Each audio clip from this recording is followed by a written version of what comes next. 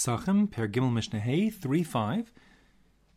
We said up to now that if you leave dough for 18 minutes or 24 minutes, the amount of time it takes to walk a mill, so then if you are not agitating it, then for sure it's become chametz. But if things are warmer, it's very possible that the dough became leavened and chametz sooner than that. So when we have physical indications that the bread has begun to leaven, then already it's too late. Our Mishnah will set forth different levels of the leavening process, if you will, where things have just started, and then maybe the bread could still be either permitted to eat, or at least not forbidden under penalty of karas, etc. So we have two basic stages here by name in the Mishnah. One is called sior or seor, and that means it's partially leavened. That's stage, I'll call it stage 1. And then you have a second stage that's called siduk. Siduk means cracked, literally, has crevices, and that's already stage 2. We're going to say that siur, that first stage, is not yet chametz proper, whereas siduk is. But what defines seor versus siduk will be machlokas. And one important point of clarification: we spoke about seor with the shava. Seor being the leavening agent, that sourdough which is used to make other doughs rise, the source of the yeast. So the seor of the pasuk with the shva is like chametz gamor. It's completely chametz, and one who ate it would suffer penalty of karas, etc. One has to destroy it for sure. This word seor or sior is totally different. It's something totally different. We're referring to dough not that's super duper leavened and beginning to spoil, but rather dough that's just starting to leaven and therefore actually is not usher yet midoraisa. So the Mishnah says seor. When it comes to the seor, yisaref, one must burn it before Pesach comes in. V'ha'ochlo pater, but if one eats it, he's pater, meaning he is not liable to karas or even to malchus. So the obligation here to destroy it before Pesach comes in is because this seor has the status of chametz nuksha, which is on the beginning of the parak.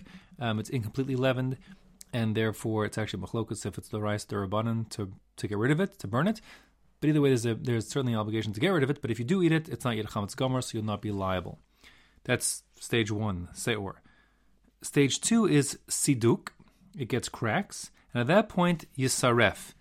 It must be burned. V'ha'ochlu chayav karas, since it's now considered to be chametz proper. So if one ate dough that reached the point of siduk, by the time it was baked in the oven, when who eats that, it's considered to be chametz gomer, and therefore will be liable to karas. Now we have to define these terms. So ezu seor, what constitutes seor? So the first sheet of Rabbi Yehuda says kekarne chagavim, it resembles the antenna of a grasshopper. So those are two tiny little, insect antennae are tiny. Those are cracks that are appearing on the surface of the dough. So because it's starting to leaven, it's beginning to crack. And like the same as the karne chagavim, the grasshopper antenna, they are not only tiny, but they're also not connected. Like they're almost like, I'll call them parallel lines, if you will. The karne chagavim, those antennae are going in different directions. They're not touching each other. So when the little tiny cracks are emerging and they're not connected one to the next, that's called seor, and that's where it's chametz nuksha, and you can't have it, you have to destroy it, but if you eat it, you'll be pater, says Rabbi Yehuda. Siduk, that second phase, where it is chametz proper, when it's got cracks, shenis arvut stakav zeh b'zeh, when those cracks begin to grow and they connect one to the other, so now you have connected cracks. At that point, it's chametz gomer, de Rabbi Yehuda, and at that point, it would be chayiv karas if you ate it. The chacham omrim, zeh v'zeh ha'ochlo chayiv karas. They say no. Whether it's got cracks the size of diverging tiny cracks like grasshopper antennae, or whether it's connected cracks, it's all the same.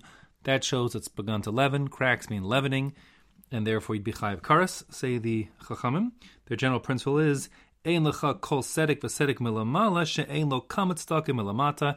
It's like the tip of the iceberg. If you see just a few cracks on top, even like karne chagavim, cracks beneath the surface inside the dough, there's tons of little cracks appearing, and it's leavening proper. So therefore, if already tiny non-connected cracks are stage 2 and chametz gomer, the ezuhu seor, When is the stage 1 according to the Chum, where you have to get rid of it, but if you eat it, you'll be pater? Kol shehichsifu panav ka'adam she'amdu sarosav. It's anyone who literally means its face is embarrassed. I will translate it as in like the famous expression from the Zohar, Nahama de chisufa, if you're familiar with that expression, Nahama de chisufa, the bread of shame, whatever that's referring to. So this is like the ashamed dough. But here it refers to someone actually who's a person whose hair stands on end, ka'adam she'amdu sarosav. That means a person who is, if you go pallid, you go white with fright. So when the color drains out of your face because of your fear, so you kind of become blanched and pale, and that's what happens to the dough. When the dough yet hasn't begun to crack, but it's changed color to go that pallid, more white color, that's already indication that the chametz process is just beginning.